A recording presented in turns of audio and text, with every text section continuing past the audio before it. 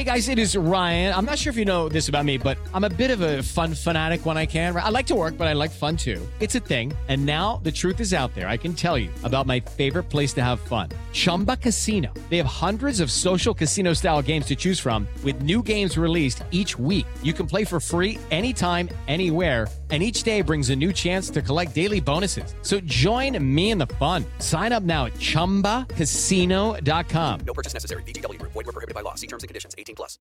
With Lucky Land Slots, you can get lucky just about anywhere. Dearly beloved, we are gathered here today to... Has anyone seen the bride and groom? Sorry, we're here. We were getting lucky in the limo and we lost track of time. No, Lucky Land Casino, with cash prizes that add up quicker than a guest registry. In that case, I pronounce you lucky. Play for free at LuckyLandSlots.com. Daily bonuses are waiting. No purchase necessary. Void where prohibited by law. 18+. Terms and conditions apply. See website for details.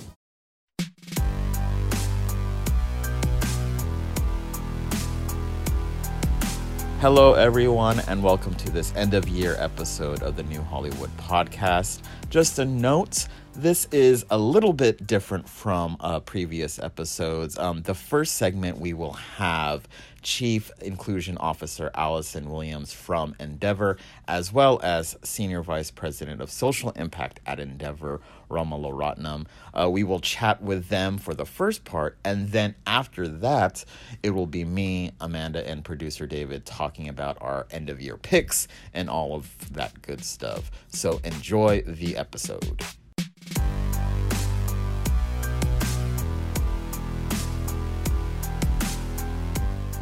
Welcome, Ramala and Allison, to our very last episode of Deadline's New Hollywood Podcast. Thank you guys so much for being here. So we here on the podcast, obviously, if you follow us, you know we're all things diversity and representation, and we sort of like to use this last episode to reflect on things that happened this year and sort of talk about what we hope we see come out of years to come. So I just for reference, if you two just would talk about your roles at Endeavor and sort of what do you what do you do when it comes to diversity? What do you do exactly? Ramala, we'll start with you. Tell us about your role and what you do in terms of that space. Sure. So I lead what's called our social impact department. And under that, we do three major things. First thing is work with any clients that are signed to WME or Endeavor more broadly on any of their social impact initiatives. If they want to start a foundation, work with a cause, you can imagine in the last few months, a lot of it has been around increasing representation in the industry. We also handle our company social responsibility. So who is Endeavor? Who is WME? What do we stand for? How do we use who we are as a company to impact social issues that are important to our constituents, clients, and employees? As part of that, we run the Endeavor Foundation, which is our separate 501c3 focused on access and inclusion. And we also work with our consumer-facing properties like Frieze and New York Fashion Week to infuse social responsibility and industry access into the work that they're doing. Okay. Nice. Concise. Allison, what about you? I know. I need to learn. I need to be more concise. I hear it. I heard that. I heard you. It's okay. Okay, you guys can balance each other out, so it's fine. I'll take the note. I'll take that. So first, this is great. I'm really excited to be having this conversation. And so I am the Chief Inclusion Officer of Endeavor. I've been there just about a year and a half. And you're right, like this year is a really interesting year to reflect on regarding diversity. And so my job is to really help the company understand and see and expand on how we create an inclusive culture. How do we reflect on and embed everything that we know is important about diversity and equity and inclusion, and where that can be and what it can look like and what success looks like. So it's definitely representation. It's how we think about our work, our business, our clients. Ramala and I work really closely together because there's just that, it really is, if we're doing it right, is connected to everything. And we're like working through that lens to make sure that everyone is able to show up and thrive in this, in our company. Right. And you said it, Allison, this year has been very, very interesting. A lot happened. It's been a year. It's been a year. And I'm so happy we've got through it. So congrats everybody for getting through this year. Well, hold on. We have like a couple more weeks to go. I just knocked on wood. Right. But I mean, along with obviously the pandemic that took us earlier this year, we witnessed the murder of George Floyd. We also talked about we also saw the sort of uprising afterwards with the Black Lives Matter movement. And also it seemed like a lot of companies, I don't know if you guys would agree with this, but it seemed like a lot of these bigger companies are sort of are sort of getting on board now, but with when it comes to Black Lives Matter and what people are what we're talking about. So I want to ask you guys, what stood out to you when it came to this issue, sort of the responses that you saw within the industry. What are sort of things that really what you guys really took notice to? Well, yeah, I'll start. It's one of the things that it has been a year, and it's sadly, it's actually, there's not a lot that's unique that happened. It's just that how visible, and we were all so focused because of being at home for the most part, and so we there was a lot more attention, and there was a lot more diversity in the attention. There was a lot the people who were really thinking about it and really leaning into BLM and deciding to do a lot of introspective work. But it wasn't people of color only, and it was really a lot of other people were seeing that there was something really wrong happening. And the only other thing that I'll add before I cede the space to Ramala is that George Floyd was murdered, but he was murdered just a couple of days after an incident that happened in New York City in Central Park with a woman named Amy Cooper. And I always keep those connected, because what Amy Cooper was threatening a bird watcher with, a black male bird watcher with, was what happened to George Floyd. Right. She knew that this is actually what happens what could happen if she invoked law enforcement, and she talked about the race of the person who she was apparently being terrorized by. And the thing that I say, and I do this work I've done this work a long time, but I've been saying it a lot recently, is that I don't think that there's anyone that we work with, I know that there isn't, who would ever do anything and wouldn't be horrified by what happened to George Floyd. There's some Amy Coopers in the ether, right? Not intentionally necessarily, but that's a little bit more insidious. That's where the work is. Right. And I think also what Allison is pointing out that's really interesting is what happened with George Floyd. So in the space I'm in, right, it's when you're dealing with an emergency, a crisis, something in the social sphere that's captured the attention or minds and hearts of people, broadly defined, in this country or elsewhere. But what happened with this moment was that because of it happening with the Amy Cooper incident around the same time, it wasn't just let's end police brutality, let's create social change, that we've changed the structures of policing, and all of that happened. But it also was, what are companies doing, and how everyone started talking about what's happening with the diversity at our company. Is there underrepresentation? It was one of the first times that I've ever seen that, where you see something that happens in the public sphere, but then it's causing people to really react and want to see change and demand change internally. And I haven't seen that in a really long time. I don't know if you have, Allison, or any of you here, but I think the two events happening so close was not just about something that happened outside of your life. It's something people wanted to know how it affected their lives and how their company was protecting them internally too. And I want to point out, this is not the first time we've had this discussion about diversity and inclusion, right? Like we've been talking about this since God knows when, especially within this industry. But it does seem like this year there was a sort of a meaningful shift, right? We saw companies come out and recognize Juneteenth as a company holiday, paid company holiday. We saw some of these places come out with initiatives to hire more women, or to hire more people of color, to even elevate people of color within the company, and women.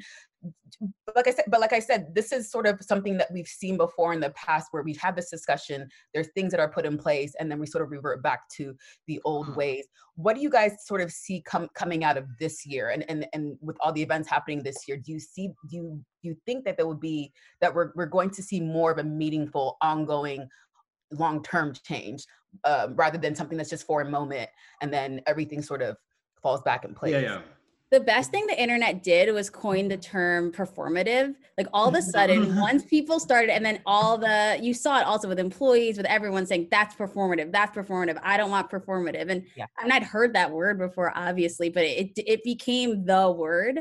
And I feel like that actually, the fear of being seen as performative, one, I'm sure there was a lot of companies that wanted to do great things, us included, regardless, right? But then once I think people got in their head that you can't just have a performative action, it really forced people to dig super deep and say, how do we actually address structural changes and barriers? And I think that's one of the reasons why, like for us, all the pledges that we made around that time, they all required changing the way that we did business, changing the way that we did things. This is Allison's world, hiring, changing the way that we recruited, right? And that all takes work. Like we're in the process, we had a meeting today about a commitment that we made in June to make sure that it was still happening. Have we changed the right systems? What needs to happen next? And that's at least internally for our company, given it a really long tail, which is important. That's what you need, right? To have change, like we need to be the things that we promised in June. If they changed by October, you haven't made enough promises. Like you haven't changed enough. So I think for us, the nature that the moment demanded to really reflect and figure out what were the changes needed at the company. If you're going to actually do that, you need to still be talking about it 10 months, 12 months, 24 months later. Yeah. Well, it's been hundreds of years in the making, right? It's exactly. So it's not going to change overnight. But I think Ronald's point is like really, really well made. And your question about how do we make sure that this is something that continues and is ongoing and is actually just not a flash in the pan, because we did see this with Charlottesville. Right. We did see there were people like companies that were making statements, and then here we are, 2020.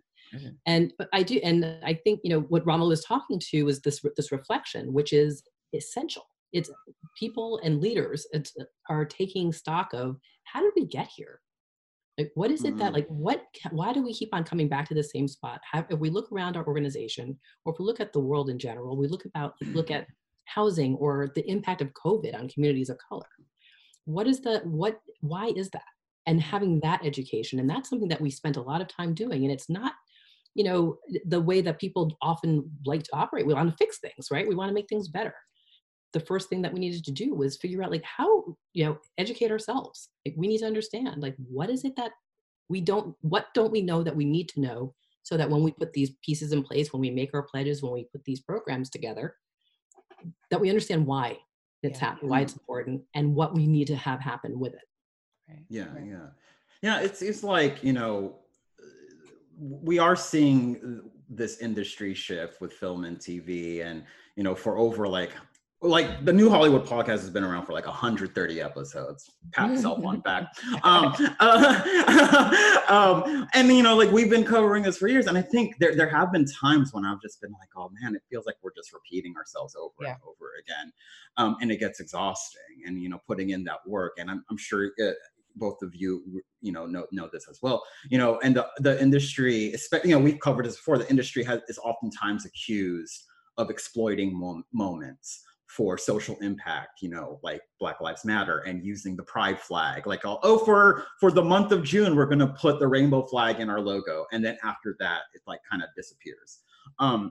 But yeah, and we talked about how things have changed, but more specifically in the film and TV realm, when representation has been this constant 2 steps forward, 5 steps back battle, how do you hope, and Romo, you mentioned this about, kind of coming back to your promise in June to now, but accountability is I think is something that a lot of us have overlooked when it comes to this diversity and inclusion conversation in film and TV, because the accountability, people don't hold themselves accountable. And also, there's this whole thing about virtue signaling and,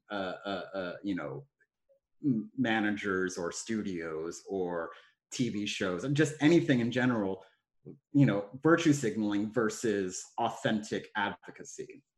So in that realm, how, kind of being a little bit more specific to the industry, I guess you would say, how do y'all navigate that space? How have you seen that change since 9 months ago? Yeah. Or has it even changed? Has it even changed? I mean, I know it's nothing's going to happen overnight, but I find myself I find myself, coming back saying, oh, I need to do this again. Like with the Georgia runoffs, right? We are like during the general election, we were like, oh yeah, let's do this. But now it's like, since Georgia isn't really me, it's like I find myself falling off of that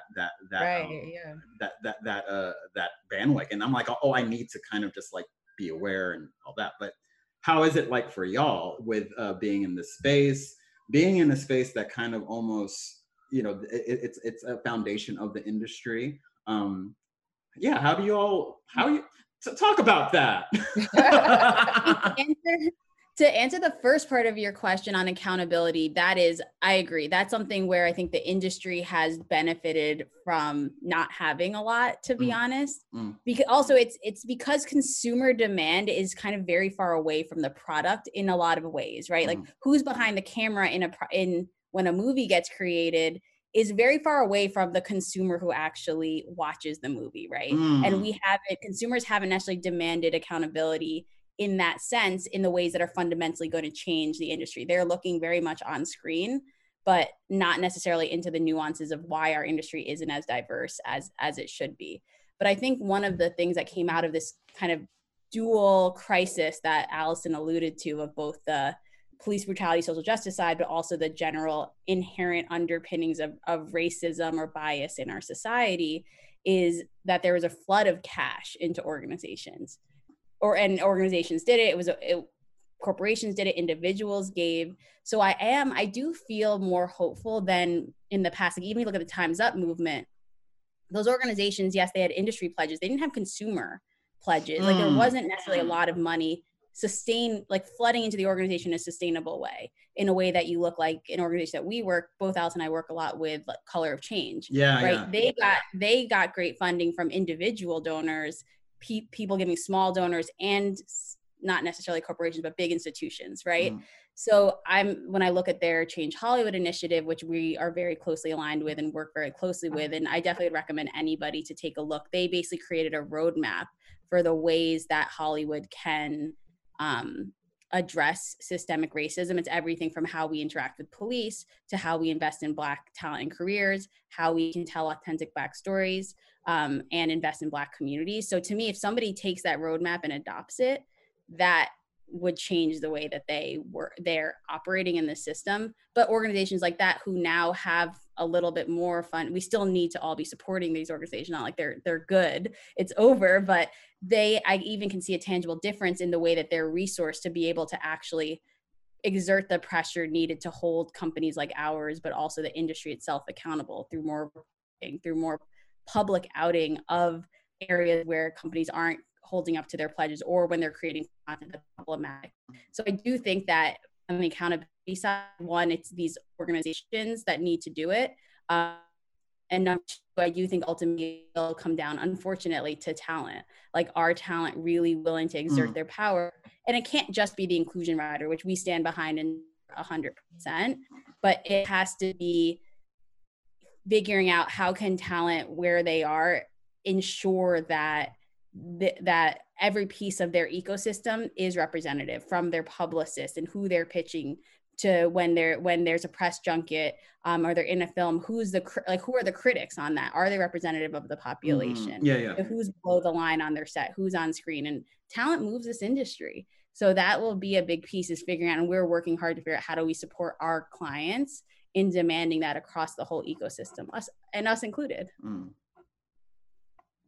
Yeah, I have nothing to add. What else is there to say? What she said, what she just said. It's like, it's so interesting when we read these like kind of like what Romola was saying about these roadmaps to kind of diversity and inclusion. And it's like, I think for a lot of people of color, queer people, disabled people, or anyone who has been placed in the margins, it's none of that is like it's like all that's stuff we've wanted all our lives. And it's like, why can't others see that? And I think that's where the frustration, is. It's like, just be a decent human being. That's the thing. But, and I think everyone on this call, we have always been, I'm sure one time or other, all of us have been the only in the room, the only one in the room. And when you're the only one in the room in an industry like Hollywood, it takes it to a whole other level. But how have Allison and Romola, how have you navigated that in the past? And what keeps you motivated to continue to push against that uphill battle to move that needle forward in representation? Because for me, a lot of the times I'm just like, oh, fuck it. I can't anymore. Even within my own Asian community, sometimes I'm just like, oh, I just want to take a nap. I'm so tired. It gets frustrating to the point where it's like, oh, if I don't do it, then no one will. And then we hold that burden. And I think it's, dare I say, it's unfair to hold that burden. But how have y'all navigated that kind of space in the past? Well, first, you're absolutely right. It's exhausting. I think one of the things, it's exhausting, especially for people who are underrepresented and who are showing up in a place where they're sitting in rooms and meetings and where they are the one and only, and they're the voice, and then there's an expectation, and then you're representing an entire population, right? And now all in that, the burden and by the way, you're also a therapist, in case you didn't know, right? Yeah. So yes. And so the way that because this is like the job that I signed up for, like I get to have really good, rich conversations with people who haven't had to be in that seat, who haven't sat there, and create a deeper understanding of how they can be an ally. Because, and also when we're talking about, who's represented, who's in the writer's room, who's in a cast, like the idea of having one is what actually sets us constantly back, because the burden of, and the pressure of the performance of, and the burden of exceptionalism we all have. Yes. It requires us then to, it is unfair. There are a lot of things unfair with that in and of itself. And so how I organize it is I do everything I can to not be the only one and to have others not be the only one. And there's a lot of space to create those opportunities. It's not a pie, right? If we have more people, it doesn't mean we get smaller pieces of pie. There actually is there's abundance, right, of opportunity. If we think about it, we just have to think about it differently. So that's how I navigate that in that space, and making sure that, and showing up for people who are asked constantly about, when they just want to work, right? Just want to do your job. I don't want to go into my most traumatic experience as like a young Black girl. Right? Right. I actually just want to write this memo. Tell us about your childhood before you write this memo. Yeah, for me, what I try to do, and it's nearly impossible, as Allison says, right? Like you're always going to feel this exhaustion. But for me, I think luckily in my seat, what I really try to focus on, I don't have to deal with the people. Really, Allison's the people person. I'm thinking more of the systems, because to me, one thing that you said in the introduction to the question was saying, I just want you to be a good person or something like that. Like just be a decent human. Yeah. And I think, and I don't think you meant this, but I think one thing that made me think about was people think they're good people, right? But the systems that are causing oppression, or the systems that are causing a lack of representation, those were created sometimes decades ago with intention. So the system is working the way, like everyone says, the way it's supposed to. It's not an accident we've gotten here. So the way to change it, to me, is, yes, there's a lot of individual conversations that a lot of people, Alice included, have to have as part of their job. For me, I'm looking at where do we need to dismantle systems, and how can we put in policy, procedures, structures to help it. You need both, right? Like that's why you need both for sure. But for me, I try to take it out of the individual, like my personal, and what are the systems that need to change? Like, for example, even looking at the way, this is something our company worked on, the tax credit. So you had, in order to get a tax credit to have a production in California, you have to submit certain paperwork, you have to go through something, tax credit. What if we could tie diversity metrics to that? right? What if in order for you to receive a tax credit from the state of California for filming in California, you had to ensure that both your crew, but also what was on the screen was representative of the city that you're filming in, or even the state that you're filming in, let's just say. And I'm just using that as an example, as something that's been floated. There's a pilot happening right now where you just have to report it. You're not judged on it, but you at least have to know that you have a way to track it right now. And that's that's happening in California. But all that to say is, for me, what I try to do to stay sane is to think more about the structural things that need change rather than the interpersonal. Because to your point and all of your points, while it needs to get done for sure, and we're all going to get sucked into it, it gives me more grounding a little bit to try to focus on that too. I want to get you guys' opinion on something, because I know a lot of the times when we talk about diversity and representation, there's often many groups that are left out, right? I know, like, Latin, we're still struggling with Latinx representation. We're still struggling with Asian representation, but it seems like the fight is a bit siloed, right? Like, it's like you sort of are, obviously the most important people are the people that you look like or you relate to, but and I don't know if this is a tall order, but do you guys see a way that maybe all the marginalized communities can sort of come together and sort of be allies for each other while still advocating for our own groups? Well, so first, that's a really excellent question. And I think, when Rama was talking about systemic change and like how do we ensure that we're disrupting the efforts that were in historical history intentional. What do we need to dismantle, and what keeps people from thriving, right? What keeps us from being able to show up? And my true belief, and I say this probably way too often, is that water raises all boats. Because if we're actually able to unearth how it is that what keeps people from becoming being able to work on a production or sit in a writer's room and be successful, that helps everybody. Right? Everyone can benefit. If we're looking at well, you know what, we actually, if there's an inclusion writer and we're thinking about all of the ways that there's exclusion, right? What is that actually lifts all boats. For the just how people can come together, one of the things that we do certainly internally, but there are a lot of opportunities externally, and organizations that are bringing people together who are, especially in the entertainment community, or who are the ones and only often in the C-suite, in their executive, in their boardrooms, in their and in their script reading meetings. There are organizations that are really intentional about bringing all of those voices together and harnessing it, because we do need to advocate for more Latinx voices and representation.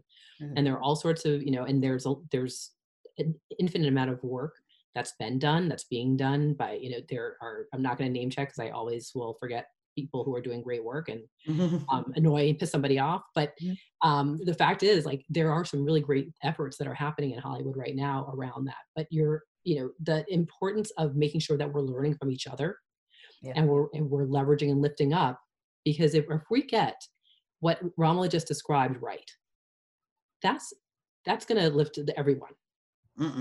And that is where, and that's what we need to, we do need to look at that. We need to make sure that we're organizing ourselves and certainly looking at systems that have been, made for a few, to benefit a few. And we're breaking that wide open to make it so that we can all have access and be successful. Yeah. And I think it's remembering what diversity means, right? I think sometimes we get stuck in whatever diversity of the moment means. Or where it's often black and white, right? Yeah, if we implement diversity, let's say, or we are successful in our quest for diversity at this company, at Endeavor, let's say, and the whole senior leadership team is Indian women, that's not diversity. People might say that's a diverse candidate, which Allison actually a really good explanation why you shouldn't say that, but that's not diversity, right? It would be diversity if there's an Indian woman and a Latinx trans man and you can go down the list, veterans, rural. I talk a lot about geographical diversity in our industry, right?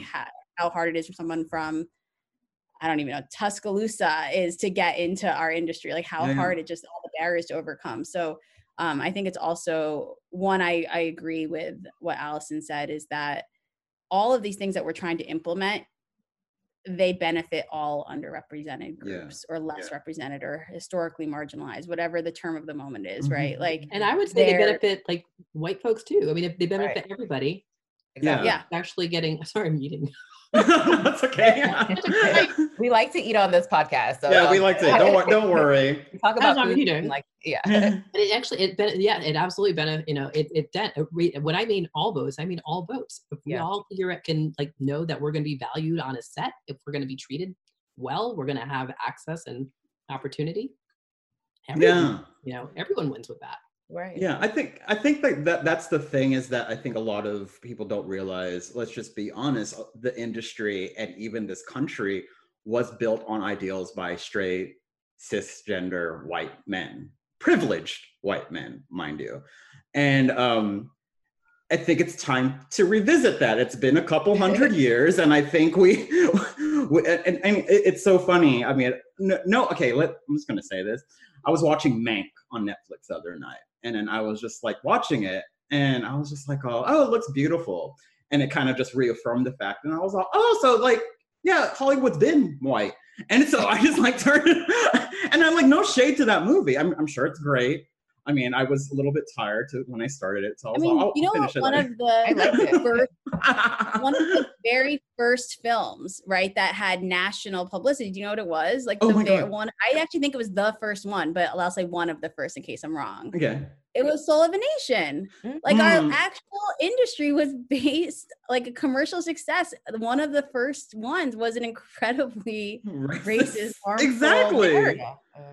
Like that's like when I read that the other day, I'm like, why don't we talk about that enough? Like our industry started like this in some ways. And it's like, and it wasn't built for us, for marginalized communities. And like it feels like a lot of the time the industry is telling us, or before it was telling us, well, you should just be happy you have a seat at this table. And like what you were saying before, Romola, about it's not just in front of the camera. There's a whole cycle of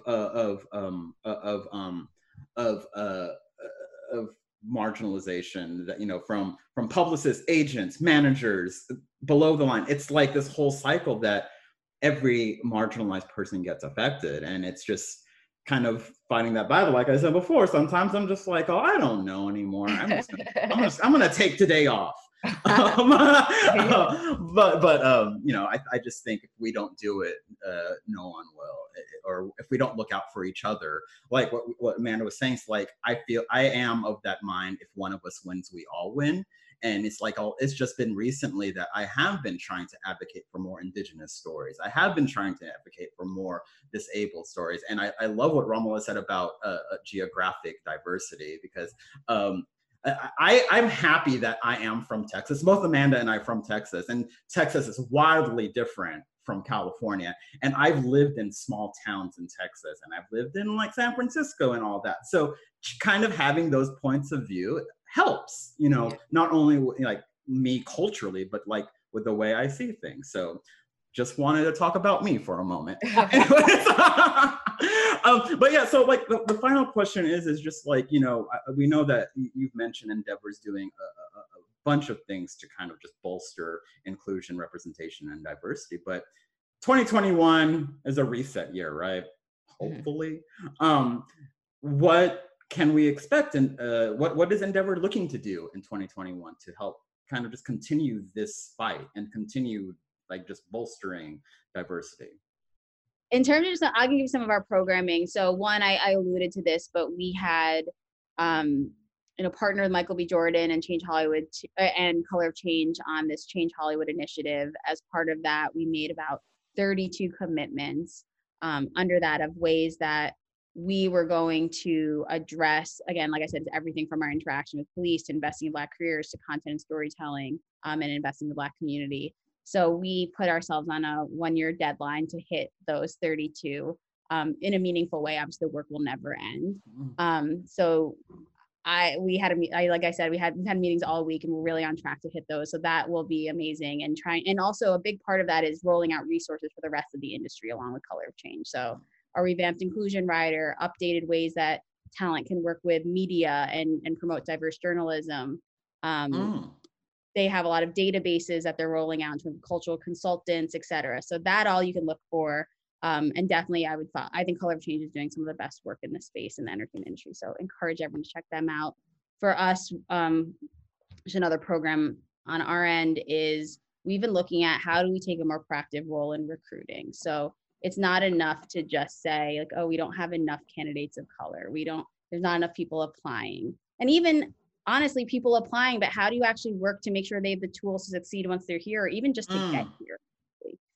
So we have a number of programs where we've been trying to, on behalf of the whole industry, not just our company, but how can we do more? And the proliferation of digital, especially everything moving to digital this year, has helped accelerate. So we have a number of programs, 2 of them that we ran this summer, which was 42 hours of industry education programming, all for free, that students can access. So they heard from like Ari Emanuel, our CEO. They heard from like people like Marshawn Lynch about his business around being a football player. Malcolm Gladwell talked about passion and curiosity, for example. Jay Shetty did one on mindfulness and mental toughness. So anyway, so that's a program that we did this summer that we're going to continue multiple times this year. So creating programs that are free for students, targeting students that are diverse from multiple parts of the country, anywhere actually in the world, to learn about this industry, the ins and outs, and be motivated to actually enter it, but with a sense of purpose of what they want their career to be once they get here. So those are 2 programs on our end that I think will be very cool. Yeah. Cool. Cool. Yeah. So the thing that's actually been really interesting, as crazy and chaotic as 2020 has been, and I cannot wait for it to be in the rearview mirror. There's a lot of like ways that we were able to really get to creative and more expansive with what we were able to do. And so hopefully some of that will hang over. I mean, I think, what Romola built with the summer series, like that was just, she made lemonade out of lemons, right? Like, just like, this is, how do we make sure we're bringing people together? And I think the response rate and the participation was something we never could have done. I don't think, maybe you could have, in person. Yeah. Right. We had over 12,500 students participate in free education programming and like complete classes. These are kids that are spending their weekends like taking classes about the industry. So the appetite is there. We did a program similar to it around Fashion Week. So for the fashion industry, 30% Latinx. Most people were between the ages of 16 and 20. So like the industry can be diverse. Like, we know that they're out there. How are we as like stakeholders in the industry giving people like the tools to actually get here and succeed? Like, that's what we need to work on. But we know they're out there. Like, they're there, they're hungry, they're passionate, and they're ready. Good. Sorry, I think I interrupted you. I got excited. You got excited about my throw to you, but I was excited about what you were, the work that you had done. And so, we're more of that, really like building out and creating spaces where what we learned is that people are everywhere in every corner. There are people who are interested in being part of this industry, being part of our company, we know. And so how do we make sure that we continue to, what we're going to do is make sure that we continue to have those platforms where people will be able to show up, even if they're not sitting in LA or New York City. And so this is really, and it's, again, being really intentional about creating inclusive platforms and practices so that we are getting the people who want to be in it have a chance. Yeah. That's all. I mean, all we want is a chance, right? That's all we're asking. Yeah. Yes. Yeah. Just be nice. That's all we just be a good person. Just be a good person. Wash your hands. Be nice and dismantle systemic racism. Yes. There you go. That too. A non-racist 2020. Non-racist, non-homophobic, non-transphobic, non-hate, non-hate 2021. Because you know what? We've had it. It's ready. We have. Yeah. Well, thank you guys so much for your insight. This was amazing. Yeah. And I really can't wait to see what you guys have in store for the future. Yeah. Absolutely. We'll keep you updated. Yeah. And thank you for being in your spaces and doing what y'all do. Exactly. Yeah. Thank you guys.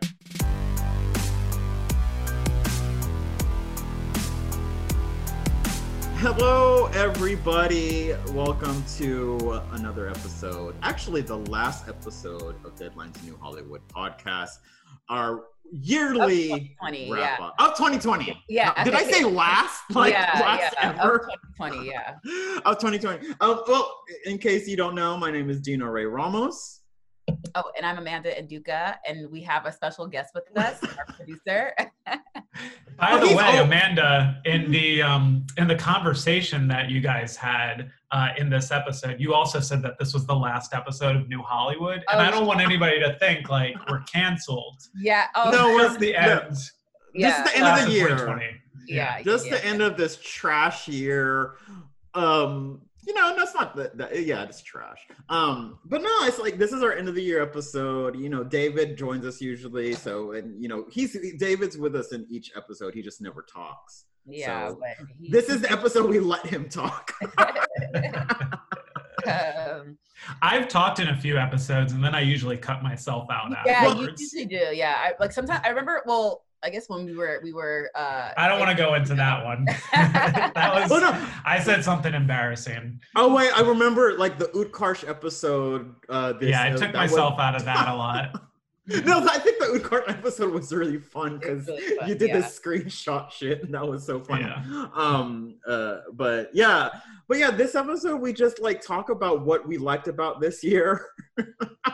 And I say that with a lot of laughter. Yeah, it was very hard to think about. But I don't know about y'all, but like a lot of the things that I like happened during quarantine. Well, actually, this whole year has been quarantine. I say we've been in the quarantine for like a whole year. But anyways, why don't you just start us off?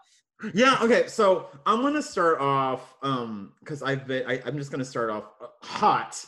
I'm gonna start off hot with Lovecraft Country because I seriously think that this show is like one of my faves of all time because it combines everything I love, and I'm not just saying it because we had Journey on.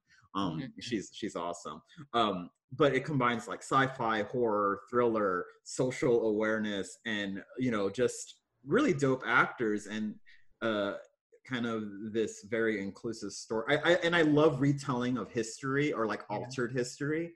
Like revisionist history, I guess you would say.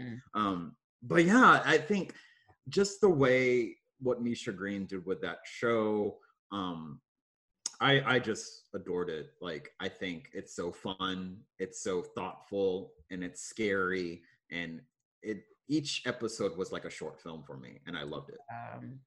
Yeah. So, I mean, basically, like, I guess we should probably tell people, like, this episode, we like to sort of recap things that we've liked, moments that have stood out for us. Especially, obviously, the podcast is all about diversity, inclusion, and representation. We had this really great conversation with Allison Williamson and right, Romola Ratnam from Endeavor. So we kind of like talked about sort of things that we've seen this year that has bolstered representation and things that we hope to see from next year. And I want to say obviously a lot of stuff didn't come out. I mean, in terms of film, a lot of stuff wasn't really released this year because of the pandemic, so we didn't get to see a lot. And there's still I'm looking forward to. But I would say that one of the titles that stood out to me, actually two, was Hollywood, which was not Netflix, and it was The Five Bloods, which was also on Netflix. Oh yes, Chadwick Boseman's and I can't even think of names. It's Spike Lee. Delroy Lindo. Spike Lee movie on Netflix. But those two movies, I mean, it's really hard to get. I mean, there's lots of that you've seen, right? We watch a lot of stuff because of what we do, and it's really like, I guess it's becoming less of an occurrence to get excited about something. But because about these two projects, I think that they just sort of gave us, especially with Hollywood, this revisionist history of Hollywood and what it could have been if it was more inclusive. And I just really liked it. It was fun, pretty, like it was very stylish. I really, really enjoyed it. Yeah, and I think that goes with like kind of just I think we could probably group like Lovecraft, The Five Bloods, and even Hollywood all in that kind of this kind of genre. I don't even know if you want to call it genre, but it's like when he said Hollywood and The Five Bloods, I was like, wait, those came out this year? Yeah. No, but I do agree with you. It's like, oh, we consume so much content as journalists, as entertainment journalists, that it's hard to get excited. So it's like, if something gets us excited, then you know it's good. You know what I mean? Yeah. But it's like, if you work at an ice cream shop and you're scooping ice cream all day, the last thing you want to do is go home and eat ice cream. Right, yeah. Even as good as it is, you don't want to eat it. But especially when you're doing it for work and not necessarily for like, I mean, I guess you could always do both, but it's a different sort of experience when you have to. I don't know about y'all, but like when you guys watch stuff, do you feel like you're working all the time? Like, oh yeah. I take notes while I watch, and I rewind a bunch of times. Like it's even if you're not covering it. No. I mean, no. Yeah, even if I'm not covering it, because for some reason I always think that what if somebody asked me to cover this one day, and I'm like, oh my god, yeah, it's like that's I think like it, and I want to do an interview. I'm like, let me just take notes. Yeah, exactly. Like, and I think that's why I love revisiting old shows, because I'm like, oh, okay, I know I won't have to write anything on the first, like on Parks and Rec or The Office or all the seasons of America's Next Top Model, which I'm watching right now. David, what stood out to you? Yeah, David. Are we going through like TV, movies, or just saying something? Anything, even like a moment. Yeah, even like a moment. Moments we can talk about that too. I mean, I don't know about a moment. Probably my favorite thing that I watched on TV this year, which are former guests of ours, was the second season of Pen 15. Oh yes! That one yet. Yeah. Again, I forgot that came out this year. I know it's been a while now, but it was so funny and so emotional. And I think it was 3 episodes. Like the last half of the season were all about the two of them doing a play at their middle school, and it was insanely relatable. Like they have been able to capture middle school and high school in that age so well. It's so impressive. Yeah, I need to watch that. I remember seeing it come out, and I just was like, oh, Pen 15, and I just forgot, but that's definitely on my list. Another good show was Woke. I don't know if you guys watched Woke. Yes, I love Woke. It was on Hulu. That was that. I mean, it's funny because this. I feel like this. It's not funny, but I feel like this year, it's sort of like. I was like curious about what was going to happen with content when this pandemic happened. Like, I don't know if like a lot of shows were going to be able to be filmed, or if we're going to be able to like see a lot, which we didn't. But like, I don't know. I felt like a lot of the stuff that came out this year was actually really, really good. I mean, mostly TV stuff, obviously, because we didn't get to see a lot of film stuff. But I was really impressed with like the TV or series selections of this year, especially with the streamers. Actually, they're doing really well. Do you think that if we weren't in like a pandemic, we'd think differently about a lot of these shows? Or we won't have. I know for me, I was able to watch a lot because of the pandemic, because we weren't traveling this year, we weren't going to events. So I really took, like, I went through all the streamers and I was like, let me just see what all these streamers have to offer. And I was like, this is actually really good. Like Apple TV had some really good stuff on it. HBO Max, despite what Christopher Nolan says. Okay. It was Christopher Nolan needs to Christopher Nolan needs to calm down. I actually liked the selections on there. I was just watching Flight Attendant earlier today. Like, it's like, I don't know.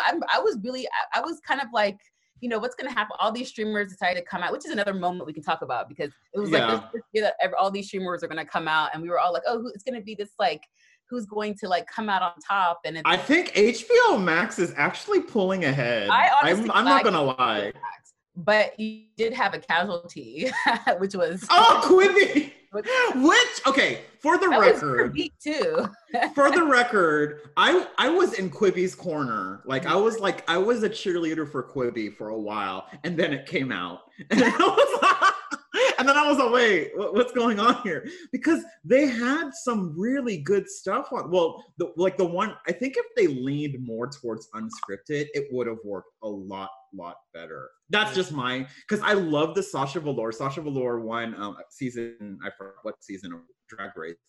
They had this wonderful docuseries following. She has this show called Nightgowns, and they followed a queen in every episode in their journey for this big kind of performance they do every night. And I was interested in like 5 minutes, and I was just like, oh, that's cool. But no, they had these, I just didn't feel like they marketed it right, if I'm being I think Quibi is a perfect example of how things would have been different if there wasn't a pandemic, because their whole selling point was trying to replace the amount of time you spend on your small screen. And because everybody was home and watching things on their big screen, they weren't able to kind of move in on that. They weren't like, people weren't commuting, people weren't like, you know, doing whatever you do. Because I think the only instance I think of people who would watch Quibi would be like if you're on a subway or you know, and nobody maybe was on a riding plane. on the subway for I mean, R.I.P. Quibi. Sorry, Quibi, I was in your corner for a while, but don't get maybe all those. I kind of feel bad for all those people, like the content creators and the people that work for Quibi. Hopefully they all land on their feet. Well, yeah, I think I had a friend, I think, because they were buying everything. Yeah, it was they like were. I was like announcing shit all over the place, and then all this, and then one of my friends, I think her name is Otsko. She's a comedian. She like, I think Quibi bought her, like she has this live show, a comedy show, and I think they bought it and they like dropped it, as you know, just with the quickness. It's kind of crazy. But like I said, hopefully all those because they had some really interesting things that were coming up. So hopefully, you know, all of those people will find a place to land. But that's something that obviously really, to me, stood out, because Quibi was, you know, made into this huge deal. It was this huge undertaking, investing a lot of money. And a lot of money. It's like crazy. And they had like a lot, like, didn't Oprah and Steven Spielberg, they had like a lot of really big filmmakers that were gonna be on there. So that was pretty interesting that happened. I have to say though, also, I was one thing that obviously you cannot forget about with this year was with all the protests and everything that was happening with the Black Lives Matter movement. We talk about it a lot on the podcast.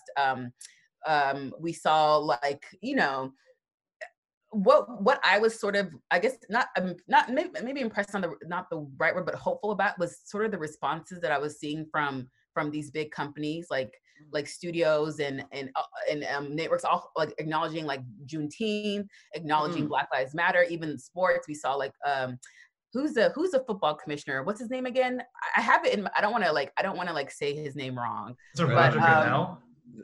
Yeah, Goodell. Okay, that's what it was. But I wasn't sure. But anyways, like seeing him talk about, like, you know, we were wrong about how they sort of treated Colin Kaepernick when he was kneeling and stuff. So I don't know.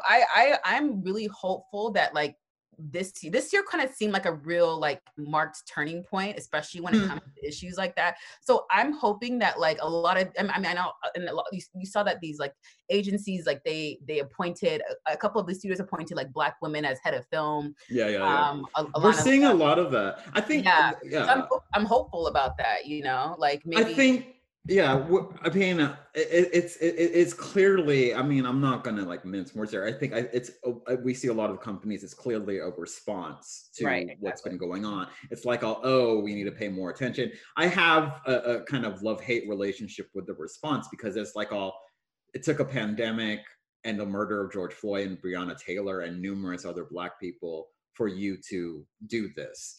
And it's like, it's like looking at it from that perspective, I always like, I'm like, oh, that's good, but I'm like, but is it? You know, that kind of thing. It's weird. It's this weird relationship I have. It's like, I joke a lot of the time that the industry's trash, but I appreciate, you know, that what's been going on. And I think I asked one person once, some panel I did, like virtually, about virtue signaling, and, you know, we see a lot of that. And then someone made a good point, and they were like, I think virtue signaling is good, because then we could hold people accountable for what they were saying. So I think, you know, I like the way that they framed that, instead of me being like this kind of Debbie Downer and like angry Asian man coming in saying, no, you know, waving my fist and wagging my finger, because I don't want to be that way. I want to be, I don't want it to get to that point, because, you know, I totally, you know, get it, I guess. But yeah, I hope, like, this year was just growing pains, like a lot of growing pains. And, you know, it sucks that we can't be in our studio together and go to our office. But, you know, I'm glad that we were able to kind of continue this, you know. I remember in the beginning of this, we were like, oh, we'll be back in the studio soon. And no, that's not happening. But no, going back to the streamers, it's like, I am like kind of obsessed with HBO Max, and just because of what they're doing and what they announced that they're going to put all their 2021 titles on the streamer, which is wild. And it's, I don't know if Netflix and like Hulu and all them will follow suit, or if like Disney's the one, you know, as we talk right now, there's an investor thing going on where they're supposed to announce a lot of things. Because by now, I think if there wasn't a pandemic, we would have already seen Black Widow. We would have already seen the Eternals. And it's going to be wild. But no, going back to HBO Max, I think one of the moments that I loved is the Fresh Prince reunion. That show, in like retrospect, I think, I never realized how good that show was. And, you know, it's fun, but it's like, we, you know, watching it as an adult, you're just like, oh, wow. You know, we never really seen an affluent Black family like this. And we haven't seen these kinds of issues tackled within the comedic frame, still be funny, but also thoughtful. And then also just the whole reunion surrounding Uncle Phil, his death. It was, oh God. And then Janet Hubert, and seeing the reunions of seeing the two Aunt Vivs meet for the first time, and Will Smith and Janet reconciling, whether or not that was staged or whatever. I don't think it was, because I felt an authenticity there, but I loved it. And that was a moment for me. Yeah, that was really, I texted you. I was like, yes! I'm like wrecked. That was definitely a highlight. I'm trying to think what else is happening. You know, I honestly, truth be told, like, this was a pandemic, and, you know, we were all forced to, but it was, you know, it was kind of nice to have this time to reflect, right? Like it wasn't the usual hustle and bustle of having, like I said, we weren't traveling as much, going to festivals, going to these award shows. Not like, I mean, they were still happening, but we had this like time to really think about like things that were happening with us, and just also like settle down a little bit, because I don't know, that's something that really has stuck out to me. I do miss you guys, and I do miss being out and about, but I really did appreciate, and I guess sticking to the positive of this year, I appreciated having like downtime, and then also having my family. So I'm ready to be back out there. I'm ready for things to start up, and that's what I'm looking forward to for next year. But you know, yeah, I mean, it's like, no, I appreciate that downtime too, but you know, and I think you know, a lot of us are fortunate, and you know, we're still working, and we have a quarantine bubble, or whatever. I finally started to hang up pictures on my wall that I've been meaning to do for 5 years. And I finally, you know, I do like kind of this kind of sense of quietness. And it's going to be weird when things start to really like pick up, and when premieres start happening and festivals start happening. And like, I'm very curious in how we're going to interact. And I think some people are a little bit more reckless than others. But I am looking forward to the day where we don't have to worry anymore, you know, and where we can go to a premiere and eat the free food, and or just like be in our Deadline studio at Sundance, you know. As much as we wake up early all those mornings in the cold and whatever. I mean, I know it won't happen this year, but I think there's a great sense of fun that we all have together when we're there. You know, I share a room with David and Scott and Andrew, and they really like me snoring, so I appreciate that. But I agree with you there. David, do you have anything that another thing, or looking forward to, or that you liked this year? I am not a fan of what HBO Max is doing. Oh my God! Hot take. Oh, you mean the putting all their slate on their 2021 slate? Okay. You're not looking for that. I'm not. I think Disney Plus is doing it the right way. You know, if you take a look at Marvel, they've got their movies and they have their TV series. And they're holding on to those movies before they're able to actually show them in theaters. And then they'll have the TV series to show. I know WandaVision's coming out soon.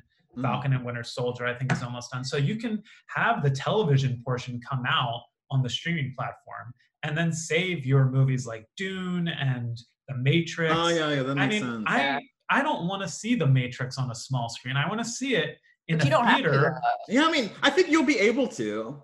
I know, but here's the thing. One of the things I love about seeing in the theater is, you know, when we saw Endgame, it was so exciting to be sharing it with like a group of people who had all seen the 22 movies that had, you know, led up to it.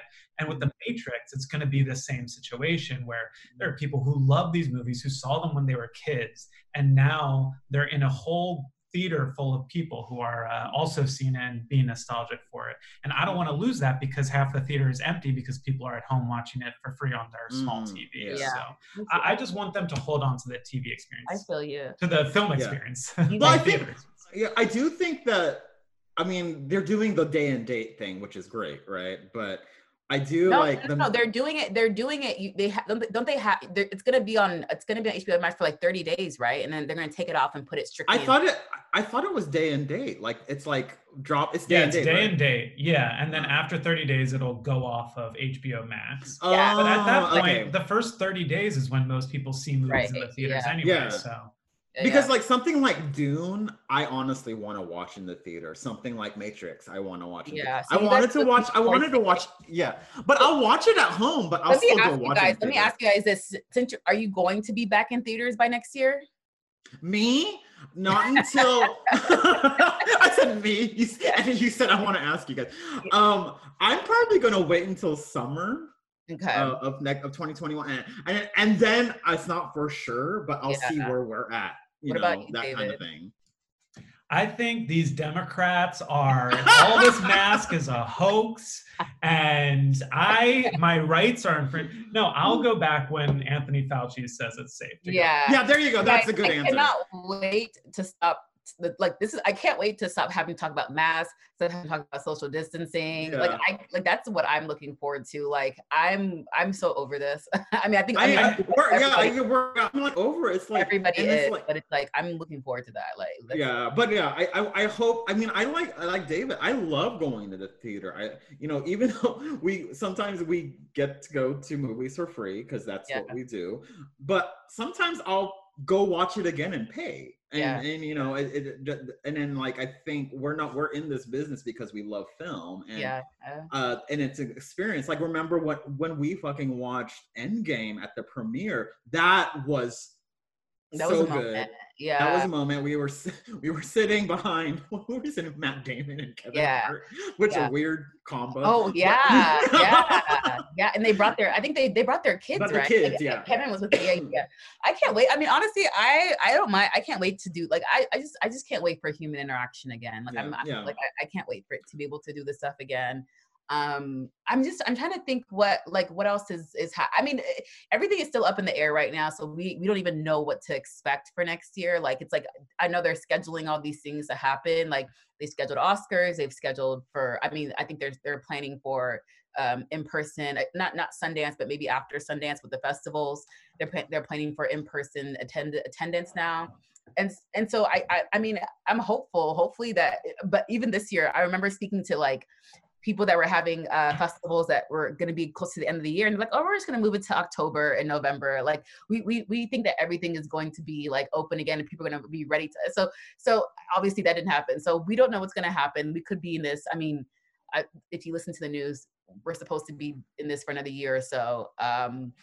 So we'll see. But I mean, we have a new regime coming in next year. The president. I'll say something I'm looking forward to is one of the things Obama said when he was campaigning for Biden was, if Biden wins, you won't have to think about the president every day. You know, I feel like so much of this year was spent watching news and clips and reading Twitter. And I'm looking forward to next year, just having that not be a thing. It's like it's kind of like a whole set it and forget it thing. It's like, we always talked about 45. I hate him. Sorry. And it's like he took up so much real estate in our lives, and we gave him so much energy. And if you notice now, he's not tweeting as much. It's not peaceful. He is still tweeting a lot. But we're not covering it as much. Yeah, there you go. We're not covering it. Well, because like that just shows it's like, I'm not paying attention to him as much because I know he's not the president anymore. So. So so we're looking forward to a new administration. I mean, but we're not going to sit around and just let Biden. Like, hopefully, we'll come back to a country to where we keep our leaders accountable for the things that they do, and it seems like we're going to with Biden. And I'm like I said, I can't wait to stop talking about like having to quarantine, having to wear masks. Like it would be nice just to be. I mean, like maybe I'll just continue wearing masks. And, like, you can, but it'll be like place, right? Because, like, it's like I'm on this new jumpsuit kick. I bought 2 jumpsuits and I wore it with a mask. And one of my friends was like, "Oh, you look like a cool ninja." So I was like, "Oh, maybe that's my new look for 2021." Just to wrap, this year was exciting in many ways. I feel like we learned a lot. And I want to thank everybody that has early listeners, and our listeners and everything that I've been enjoying this podcast. I mean, we have a couple of people that were like guests that we're, for next year that are excited that we're working on. So, I mean, hopefully you guys will tune in again. And we also have a really good talk, right after this. Oh no, it was before this. I mean, before, sorry. Oh, never mind. So anyways, stay tuned for next year.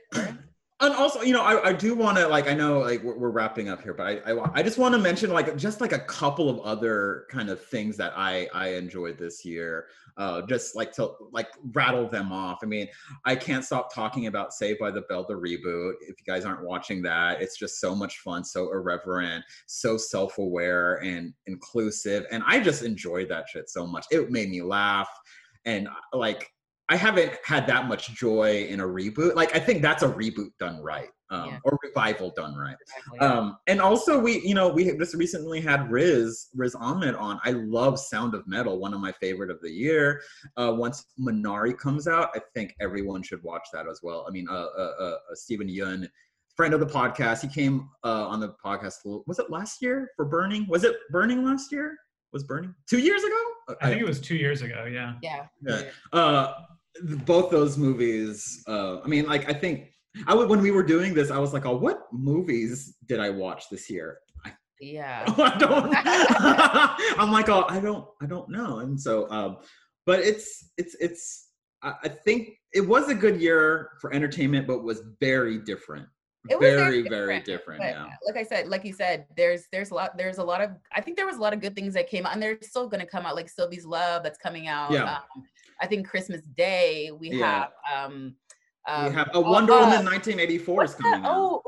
The August Wilson. Ma Rainey. Ma Rainey, yes. Which I did see a screening. I haven't seen it yet. It was good. It was good. It's just Viola Davis. Yeah, I've been watching clips, and I'm like, this is a different Viola that I've ever seen. Viola, and also R.I.P. Chadwick. We did a very brief episode, or kind of an episode dedicated to him. We don't know what's going to happen with Black Panther, but that's whatever. It's more about we lost someone so good and talented. And he's so strong because he was filming while he was suffering. But so R.I.P. to him. And I'm pretty confident he is going to get a posthumous nomination for his role in Ma Rainey. So when that comes out, I think Christmas Day, a lot of stuff is coming out, right? It always comes out on Christmas. Yeah, Wonder Woman. Wonder Woman 19, which... Have you seen it? No, people have seen... Okay, people saw it in the theater. There were screenings at IMAX. I think there was like a socially distant press screening or whatever, because I saw people tweeting about it, influencers, bullshit, whatever. I hope. Oh, also, I hope this is the end. We're seeing the end of celebrity culture and influencer culture in the near future. That's a whole other conversation. No, Wonder Woman. People have seen it already, and they're saying it's pretty good. So I love Gal Gadot, and she's cool, and Patty Jenkins. But yeah, there's a lot to look forward to in the next couple the remaining of 2020. Yeah, I'm excited to see what's going to happen after this year. Honestly, I think this year is going to really bring about meaningful change. So hopefully, I'm not eating my words next year. But yeah, you know. And we're at the forefront of it. Yeah, that's what I want to say. I want to rattle off two other things that I love this year. One of which is one of those things you were talking about with the pandemic, where I think it would have been great no matter what, but because of the pandemic, people weren't going out to the movies. People were looking for stuff to watch. And The Queen's Gambit, I thought, was like spectacular. And I guess one of Netflix's top viewed shows ever. Which is crazy for a period piece about a woman playing chess. Yeah, right. But that's part of, like, I think, I mean, it's exciting to see this type. I mean, it was a great show, and it's exciting to see these types of things getting recognition. And I just think we're gonna see. I think we're gonna see more of it. I haven't seen it yet, but everyone keeps on telling me to watch it. But I am enjoying kind of the memes that are coming out of that, because I guess there's a scene where she's like playing chess or whatever, but they're replacing the chessboard with different games. Like there's one with her playing Connect 4 instead of chess. And I thought that was funny, but apparently it's really good. Everyone is I recommend it. It's good. Yeah. Wait, was there another one? Yeah, the last one is, it came out earlier this year, and it really could have been a movie because it was so short. It was just 4 episodes, but Unorthodox, I thought was oh god, yes. That I did our whatever panel for it. I think it was some virtual panel for it. So that panel wasn't fun to edit, but the show is great. There was a lot of technical issues with the star, because I think she was like coming in from Israel. Yeah. And the creators were coming in from Berlin, and then you're in from LA. Yeah. I remember it was a little bit wonky, but the star, what's her name? She's like Shira Haas. Shira Haas, there you go. She's like, this is going to be so much shade, so forgive me. She's kind of like Millie Bobby Brown, but 2.0. Like, she's so good in Unorthodox. It's just, I loved her, and she's like, I'll watch that one. You watch that. I'll finally watch Queen's Gambit. Yeah. Just because. David, you watch. I mean, there's a lot that you guys mentioned. I need to watch Ma Rainey. That was already on my list, though. Yeah. I don't know. I think that's out Christmas Day, or is it out already? Maybe it's out already, right? I think it just came out. Yeah. Or it's not, or it's going to come out soon. I know it's like by the end of the year. It's one of those things. Like all of these things are like being released for a theatrical window for award season. Like Minari comes out this week, or whenever we're recording it comes out for a 1 week, exclusive, or they do a virtual cinema thing because rules have changed. Yeah. Again, all of like this pandemic, everything is changing the way we or like film and box office works, and I've been seeing that with like doing the specialty box office stuff. It's crazy, and like the numbers are low, but they're not. I don't know. We'll see what happens. Hopefully we'll get back to some, I guess, normalcy if we want to. Actually, do we even want to get back to how it used I think to be? It's just like everyone. I remember at the top of this pandemic, and I'm still like, I'm adamant about this. They're like, we're in a new normal. And I was all, bitch, this is not normal. And this is not a normal thing. We're in a temporary state. That's what we're in. What comes after this is the new normal, I think. Those are my thoughts. And that's a good way of putting it. I think, I do have hope, I've been burning lots of sage lately. I've grown accustomed to burning sage and Palo Santo. I'm becoming one of those LA people, crystals and stuff, but it's fine. Bound to happen. But again, thank you guys, and thank everyone for listening. Yeah, and happy.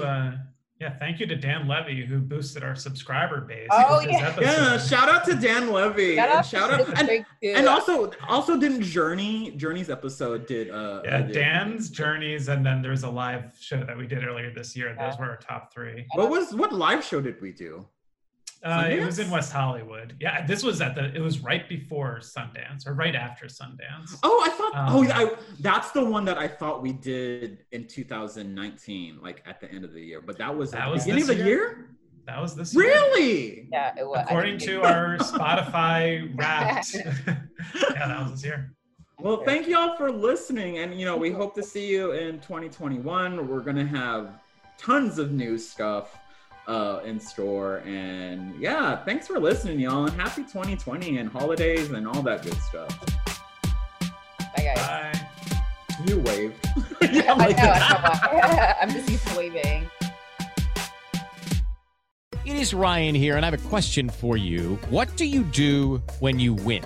Like, are you a fist pumper, a woohooer, a hand clapper, a high fiver? I kind of like the high five, but if you want to hone in on those winning moves, check out Chumba Casino. At ChumbaCasino.com, choose from hundreds of social casino-style games for your chance to redeem serious cash prizes. There are new game releases weekly, plus free daily bonuses. So don't wait. Start having the most fun ever at ChumbaCasino.com. No purchase necessary. VGW Group. Void where prohibited by law. See terms and conditions. 18+.